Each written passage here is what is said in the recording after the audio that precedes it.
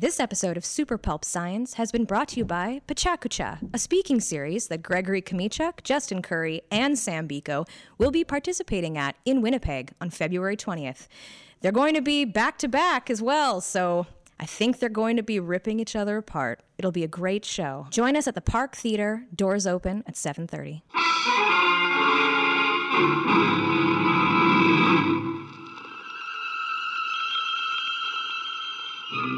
Attention, citizens. It's time for Super Pulp Science. Hello, everyone. This is Super Pulp Science, where we talk about how genre gets made. My name is Gregory Kmiechuk, and this is my long-suffering co-host, Justin Curry. Hello. I think you can tell by now that I am not Gregory Kmiechuk, although my voice does sound nice and deep and smoky and could pass for him. And I was going to do a whole thing where I pretended to be him for the first 5 minutes, but I really can't do it because he just texted us to say, I missed the podcast, and it tugged on my last heartstring in my dead, cold heart. So here we are today. Gregory is not here. He is off in the wilds promoting something that he spoke about on one of the last episodes, or not really promoting, but helping with the organization. Yeah, for Gregory's Red in Calgary right now. And what are they doing? Like, what is the purpose of the trip? You know, I don't think that either of us really know. No. But this would be a good moment to just speculate. Okay, speculate. So let's see. They're taking a hit out on someone who has a lot of money because the arts are woefully underfunded, and the only way to get what you want now is mercenary work. So that's my best guess. I think he's rolling up a body in a carpet right now, amidst playing video games with his friend. Yes, he's staying there with a mutual friend of ours, Tom, who has the most amazing video game room equipped with a huge cauldron of candy in the middle of the table. Oh my God, yeah. And mention this. You haven't eaten candy since then. I don't think I've eaten that much candy. You binged real hard. It was and great. You paid for it. It was like 9 hours of Resident Evil 7. Is that the one with the one set in the bayou? I think that's one of the new. Yeah, it was great. Yeah. So yeah, we almost completely beat the game while eating candy the entire time. Jesus. It was great. Were you much younger? I looked younger, before. But the candy and then just the candy weathered you horribly. Oh, well, yeah, so that's where he is right now, so sucks to be him. Yeah. I own the podcast now. His absence is just him ceding his place to me. But today, work does still go on with him gone. And the last little while, we've been working on a completely different project in the studio from what you guys usually work on, which is like illustrated books or, your regular prints. You guys have ventured into the young adult fantasy realm. Exciting. That's the sound of us going down some kind of magic portal into commercial land. So actually, young adult fantasy is kind of, I guess it's my purview. That's what I write in. Because also, dear listener, for those of you who haven't heard my dulcet tones on the podcast before, I write primarily young adult series fantasy, traditionally published. And but we also have a mutual friend, Claire Marshall, who we've had on the podcast before, and we've talked about extensively. Yes, she's great. Together with our powers combined with the Silent Guardian series, which is what Gregory and Justin are most known for in their book worlds, with Cassie and Tonk, Rust and Water, and soon Dragon Nanny. They wanted to develop that further using kind of the YA fantasy realm. So that's kind of like chapter books for the uninitiated who are listening to this, and develop that world further. And you hired Claire as a writer on spec. Yeah, and part of the reason for that is we. Claire is not traditionally published, as most people think. She doesn't have a publisher and whatnot. She does it all herself. She's, self-starter, self-published.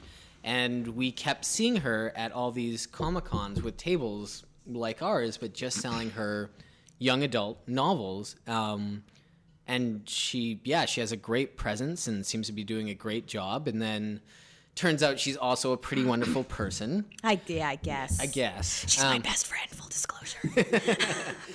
So I don't know initially how the idea came up. Was it just we were all out one evening and thought hey, wouldn't it be cool to work together? Yeah, and I think it's also she's very quick, because in the way, one of the really great things I find about self-publishing is that you can just get the book out a lot faster, and you don't have to rely on a publishing schedule, which is kind of like you need 18 months of a cycle before the book actually comes out. And she could write it and, you know, send it off to be edited, lay it out, package it, and print it, and then she'd be selling it within a couple of months almost. So she has getting that money, that investment back right away, whereas most publishing deals, the book comes out, you start selling it, but it's a while before you see any royalties. Right. Yeah. And then you after like a 6-month window, you're no longer new because the publisher has to make way for the other titles coming in. Is that just the way it's always been? Is that just...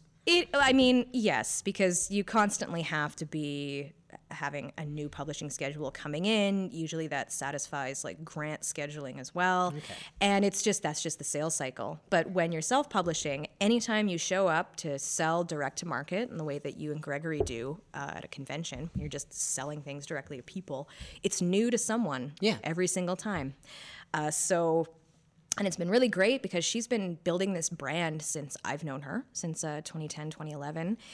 And people are always asking her, when's the next book in your series coming out? And so, you know, she has repeat customers. She's built a really great brand. And because of that breadth of experience, I think you guys were like, maybe we could do a thing together. And it's very remarkable, but we like each other. After all this time, it's painful to admit because I'm so full of hate, apparently. It's my character on this podcast. And we just figured it would be a great fit. And what's been really cool is that not only has Claire written it, like this couple days ago, she handed in the final manuscript. She met her deadline. But we've also been developing it as she's been writing it. So it's been a very different experience, I think, for me especially as a writer, where, you know, you're very isolated. You just sit down, you have your idea, your plan, and you just do it. But she hasn't been doing it in a bubble. She's been like asking us questions. How could this mechanic work? And you guys have had to field a lot of lore questions. Yeah, that's been very interesting. The like the lore of Cassie and Tonk and the Silent Guardians world. We kind of leave it a big mystery on purpose because I think a lot of my favorite stories and favorite films are the ones that allude to a bigger, grander world with all this complexity. But as soon as you go in and you explain it all, the magic kind of is ruined a little bit, right? Like if you knew the origin story of the Iron Giant, I don't think that film would be nearly as great. Right. And they even, like in the deleted scenes, they even have a sequence that shows... it's all storyboarded of like they have like it's a war on Mars or something like that, but they cut that all out of the film, and I think that was a good decision. The less you know, the more your readers or viewers' imagination kind of fill in the gaps, and usually they do a better job than if you spell it all out. And so now Claire is we've plunked her into our world, and she's writing a story, but she has questions, and because it's a different medium, it's the written word and not visual, she has to understand how the world works, and so she's had to ask all these questions. Very hard questions. Very hard, and we've had to come up with answers for them. Yeah. Which is, you'd think that wouldn't be as tedious as Justin is making it sound, considering how much fun we did have story breaking on a couple episodes ago.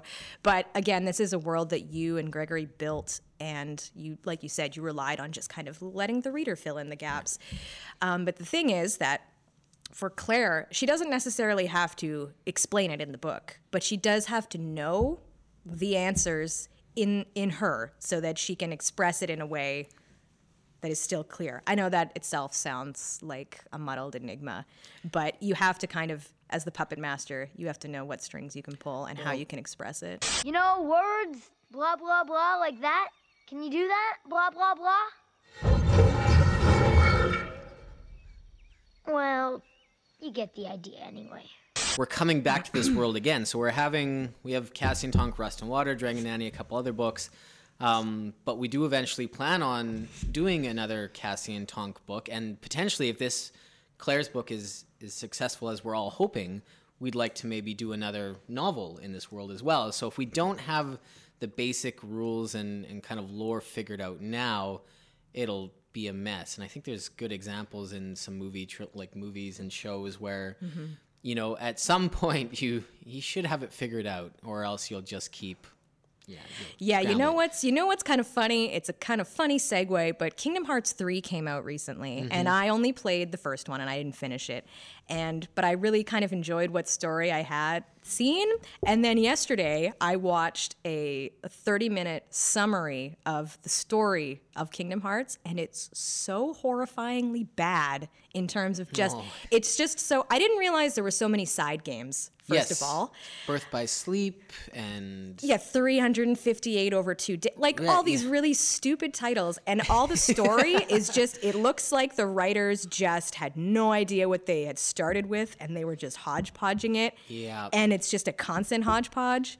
And now I understand why people are just freaking out now that Kingdom Hearts 3 has come out, because they have no idea what this stupid story is going to be now. And so that kind of, after watching that, I was like, I think we've done pretty okay with Claire's book. And what's really interesting is that, while she did write it very quickly, you and her have been talking about it, I think, since Montreal Comic-Con or Ottawa Comic-Con last year. Yeah, we hung out a bunch in Montreal, and then actually in Toronto at the Fan Expo. After everybody went home, we went out and sat around and just kind of, we story broke and talked about different aspects and stuff like that. And it's been great. She brought so many great ideas that I hadn't considered, and she was a great back and forth, right? Like and that's something I'm discovering the more and more I work on stories and projects with people, is some people you can get along with and brainstorm in a very conducive and constructive manner, and some people you just can't brainstorm with. It's just like the chemistry isn't there. So I was super happy after the sitting down with her a couple times and just seeing that we had the same kind of brainstorming chemistry. Right. Because, I was going to ask, how difficult was it for you to kind of hand over the reins of a story that, is kind of, it's very near and dear to you guys, which is evident by the fact that you really want to play in this world a lot.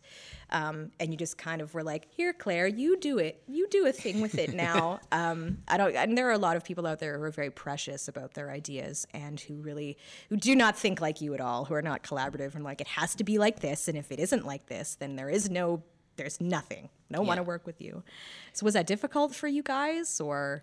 No, I don't think I ever had any reservations, because we're familiar with Claire's work and we know she knows what we're doing. And like you said, we're not that precious that, here's, kind of our sandbox, go play in it. I was never too worried about that. And I know what you mean. There's, it made me think of Star Wars, Star Wars hasn't, it's so rigid. I feel like there's 8 levels of people that need to approve every little idea before it could see the page or see the screen. And the whole series just feels constricted. Mm-hmm. And I don't like that. I don't like that it doesn't feel like they can expand. And actually, Tolkien stuff I feel the same as well. I've played a couple Lord of the Ring games, and it really bugged me, the fact that they didn't really invent any new characters or any new enemy types, or it's the cave trolls and the orcs and you can't expand past that initial subject matter, and that always bothered me. So I was super excited about the idea of somebody else expanding upon it and almost reinventing, but still maintaining. So I've read the whole book. Because I have not. I've only read 3 chapters? Yes, because that's the only amount of chapters I supplied you guys with. It's my book now. My mom also read it last night. Oh, really? She read the first 3 Really? chapters. Can I get a sense of her feedback? Does she have any? She liked it. Yeah. There wasn't no detailed feedback. I'm going to get her notes later today, I think. But, okay, good. Yeah. Mom, I need a reader's report on my desk. She also did the dishes at the studio. No. I know, that was my reaction. All right, dear listener. I want to put Gregory Kmichuk on blast, because he's not here to defend himself, because he would make up some kind of excuse, but it is always his turn. And he did not do it. It's fine. Actually, in fact, it might be my turn now that I've put him on blast, and now that I've really thought about who did them last. Oh, poor mom. It's fine. She's the best. Yeah. She is also a craft person. She is. Would you say that's where you got it from? Where you got the bug to do markets and make stuff?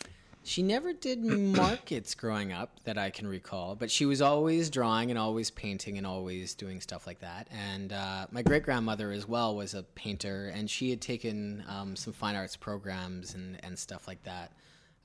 Yeah, but Mom was always building like playhouses for us or doing something crafty or painting, and yeah, so that was definitely an influence. Yes, and now she's learning from you because she goes to markets now. I've told her to go to markets, yeah. And now she also runs yours.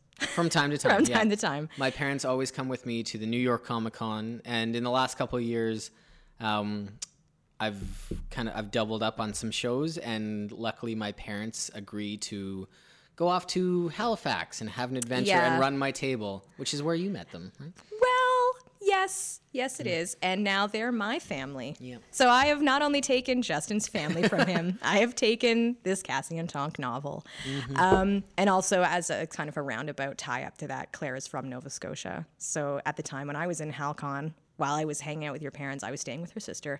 Everything is a circle. It's all a circle. So yes, I have read the full book because I am the editor on this project. So not only that's kind of why I wanted to chat about it, because being an editor on a project that doesn't yet exist is very interesting. And I also haven't edited a book piecemeal before. So as Claire was writing it, she was just sending me the chapters. Bit by bit. Bit by bit. And then as she was writing them, she was like, could this work? Could that work? And she and I had... Do you feel like that because you have such a close relationship with Claire, has that been a lot easier? So just to give a little bit of context, Claire and I attended the same postgraduate course at Humber to get our training in publishing and editorial, and we've been very close since then, so probably 9 years now. We talk every day, even beyond doing this stuff. And as time wore on and the two of us kind of got a better understanding of how we each work, I have edited her novels that are separate from this one. So I've edited her in her Violet Fox series. So I know her writing style, and I know her hang-ups, and I know all that stuff. So it's actually, again, very lucky that she and I are very close, but we're also able to have those frank discussions about her work without kind of feelings getting hurt, because we both understand, because she's an editor as well, that any kind of critical notes or anything like that are there to serve the work. And the work is kind of, you want it to be the best it can be, so that it doesn't really become personal. But that doesn't always happen, in not only when you're editing friends, but even when you're working with clients who you only have a work relationship with. I've had some clients who I've edited and, with my blinders on and with it's not personal, I want the book to the best. And then they write me a long letter saying, I'm sorry I disappointed you. I had to have another extra sessions with my psychologist, and I destroyed them. But I didn't mean to. Again, it was not personal. But it has been, it's been really fun because we've been able to bounce things off of each other, and I can ask her questions that she can't see, because when you're writing this quickly and you're writing on spec, there's a lot that you miss because you're super close to it. So it has been really great. And then I just kind of mainlined. She gave me chapters 1 to 7, and then she was like, I'm just going to finish this book now, and then sent me the rest, and I stayed up until 1 finishing it. And it's really great. It's really great. It's in first stage edits now, so she's going back and doing a bunch of rewrites, and then that's when you'll be able to see the full picture. Awesome. It's not an enormous book, which is why it didn't take that long to write, but it did take time to develop, because I think in April was when I had this initial call with her, when she and I were talking about the terms of the contract that you guys wanted to develop with her. It was, I think, a little bit before or after Calgary Expo. Right, because we had been kind of brainstorming what Calgary 2019 would look like with all three of us on board. Mm-hmm. And so, I mean, in some respects, you have kind of worked on a publishing schedule where you've just, because you guys are aiming to have this book released and on your table and printed by Calgary Expo 2019, which is not a lofty goal. It sounds like it, but it's really not. I've worked on a 10-day turnaround with books like this, so this is not as stressful, and I actually can rely on it getting done.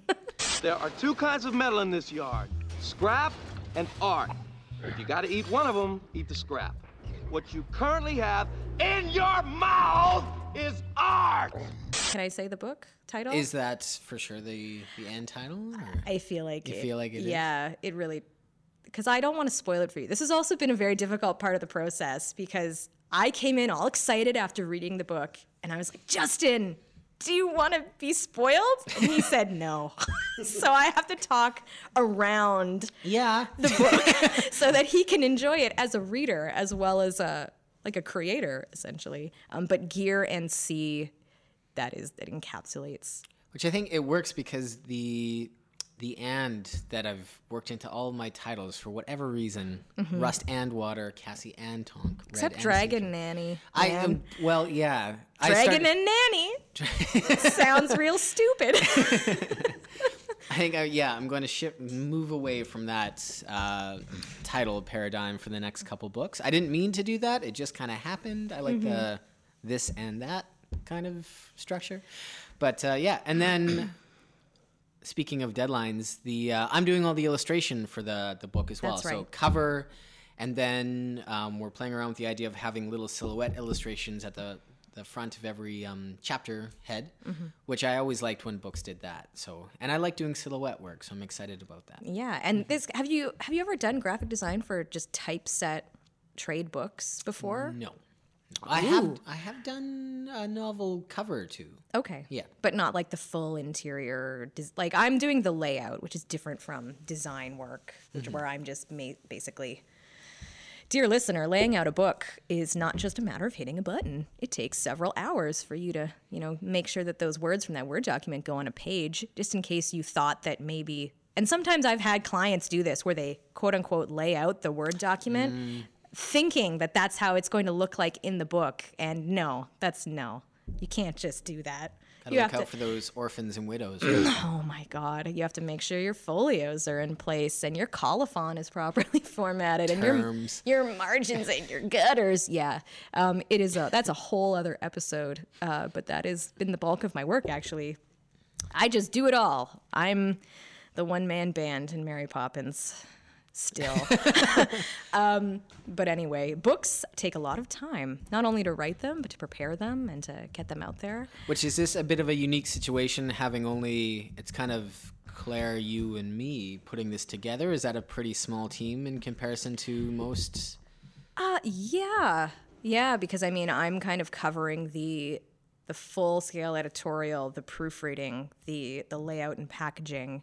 You're doing the design work, and also he's not here, but Gregory's doing stuff too. He's there. He's there. When there's development questions, it was kind of funny. He was very resentful of being asked these lore questions. He was like, "You don't need to know that," and I was like, "She has to know. She has to know how it works." And I understand the frustration there, but he has been involved as well. Actually, it was funny. You don't really think about this either, but Claire will be selling this book at her table amongst all of her own novels. And she does this by herself as well. So this is also different for her. This is nice for her that she has said, because she's usually the one doing literally everything with no one's help, except maybe like a subcontractor or two. She does send her books out to be edited by other parties, but she does it all. She manages the logistics, and then she is the person at the table selling the book, which is, it's a lot of work. It's a full-time job. It's very exhausting mentally, in addition to just all the work that goes into it, and having to deal with people coming up to the table asking you these questions. Right.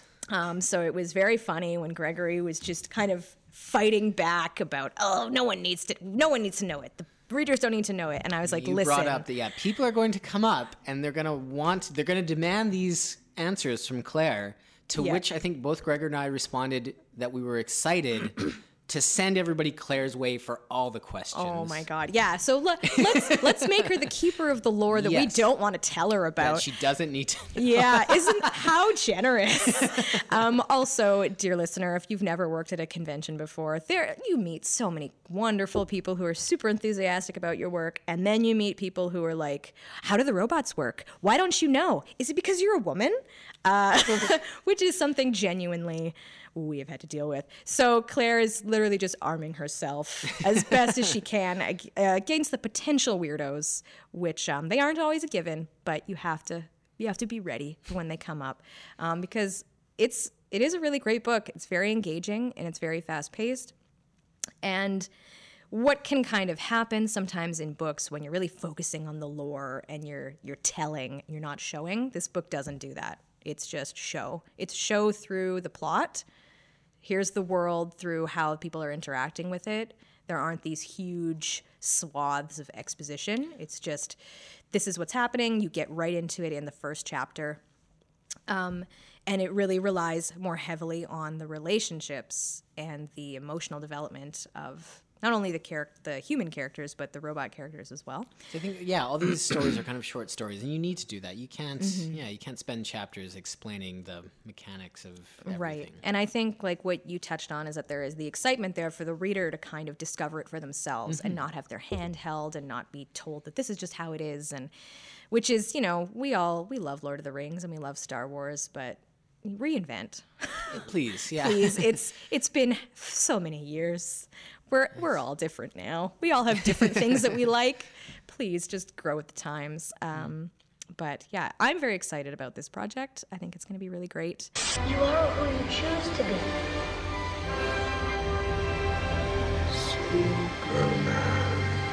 As far as this kind of project goes, do you guys foresee doing more like this? Not just in this Gear and Sea series, but this kind of, you guys have ideas, but you don't have the time to get the book written, drawn, finished, but you would still like to keep it as your IP and develop it.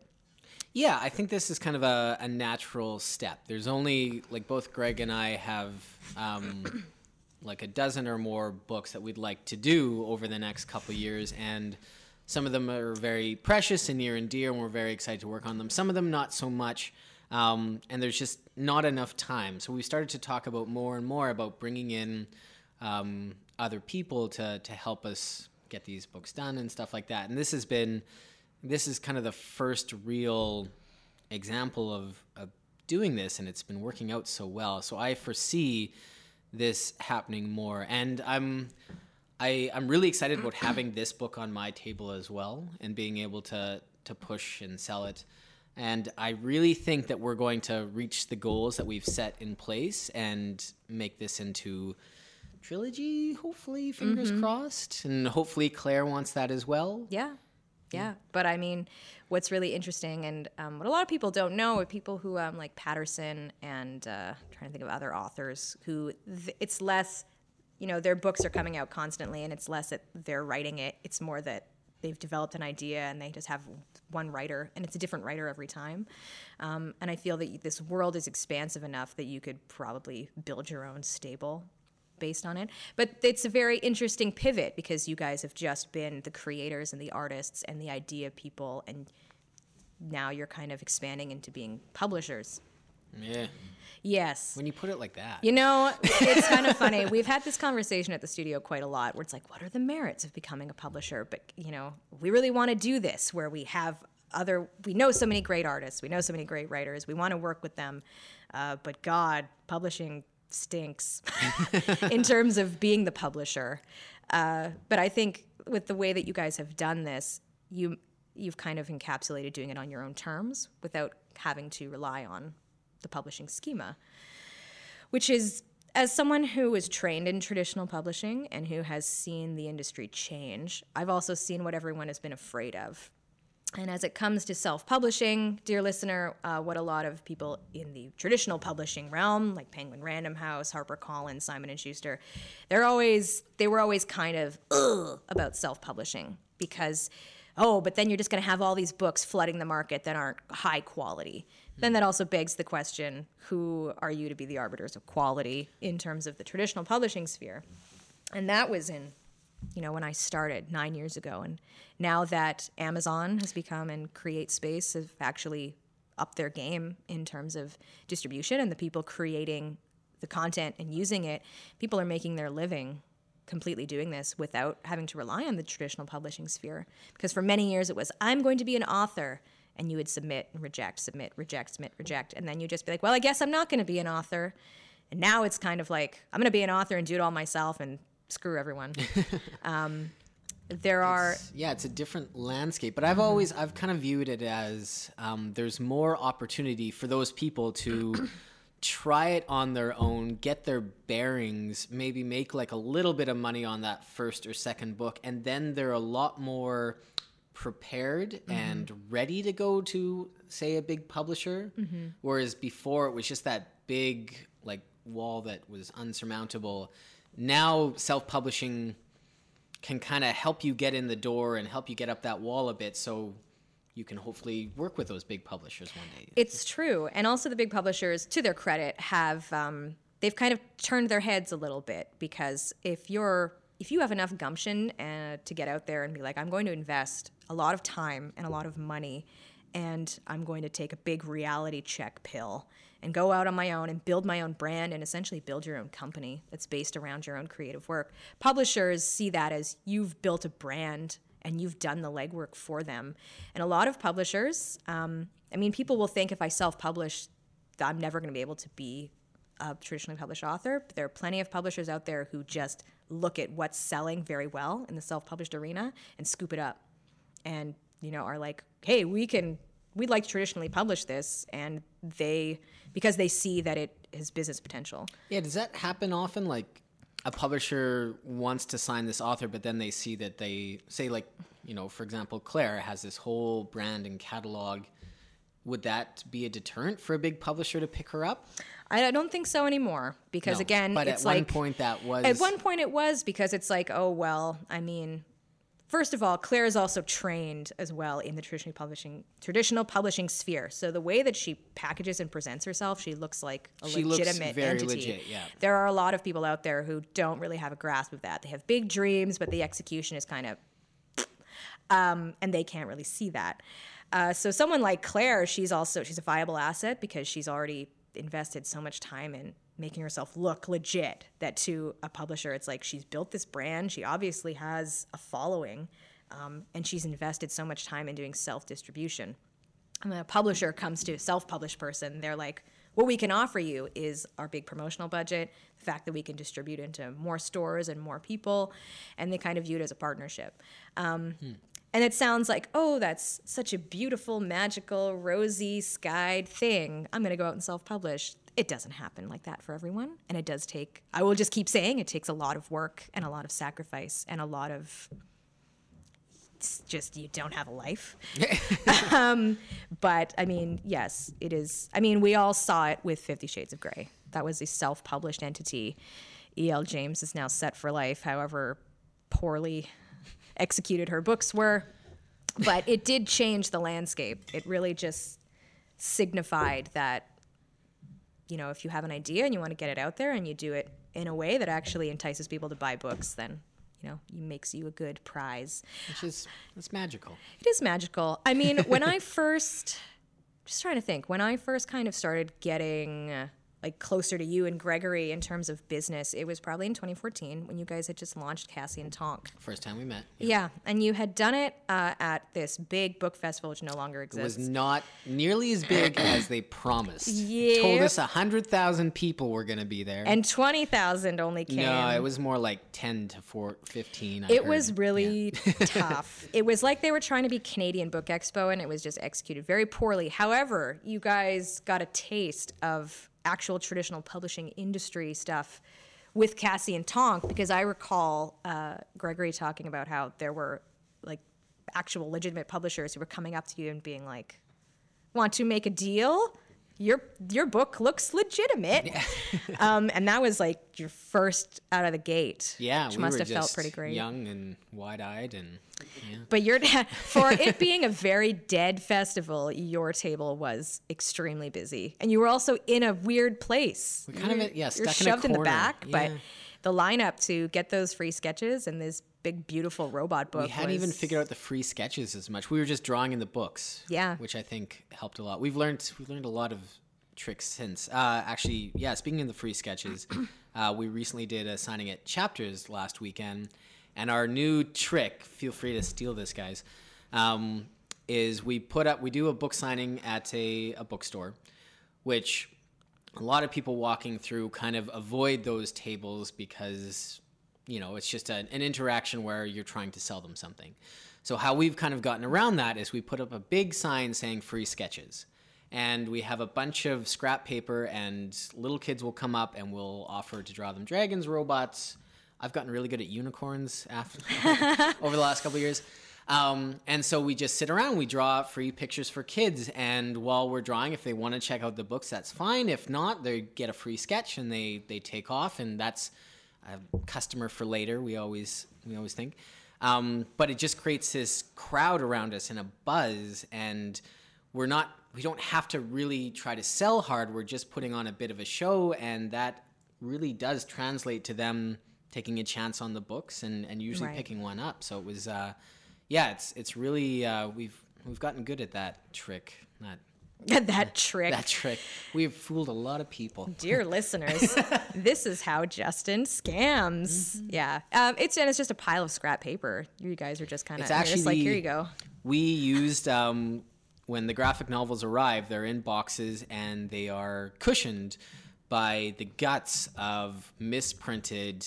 It's a French novel of some kind or a French textbook. It's always or like a French dictionary, something like that. Yeah. So it's the misprinted. So we have actually started using those as our scrap paper for sketches. So wow. Yeah. Recycling. Yes, we're helping the environment by doing a commerce. Mm-hmm. Yes, so there are all kinds of angles that you guys have been working for so many. Yeah, so it's been 5 years since Cassie and Tonk came out, and because it was in February, I think. It was in November 2014. Was it? Oh yeah, you're right.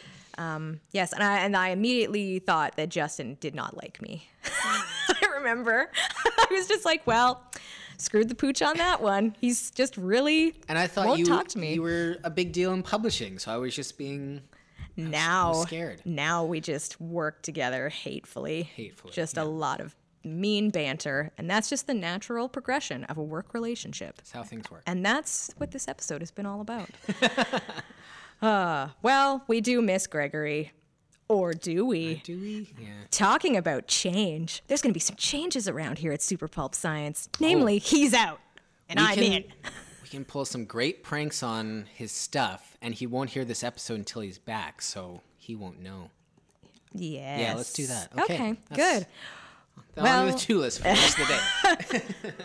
Well, ladies, gentlemen, and everyone on the spectrum, this has been Super Pulp Science, where we talk about how genre gets made. Go out there, join the fight, and make comics. Or books.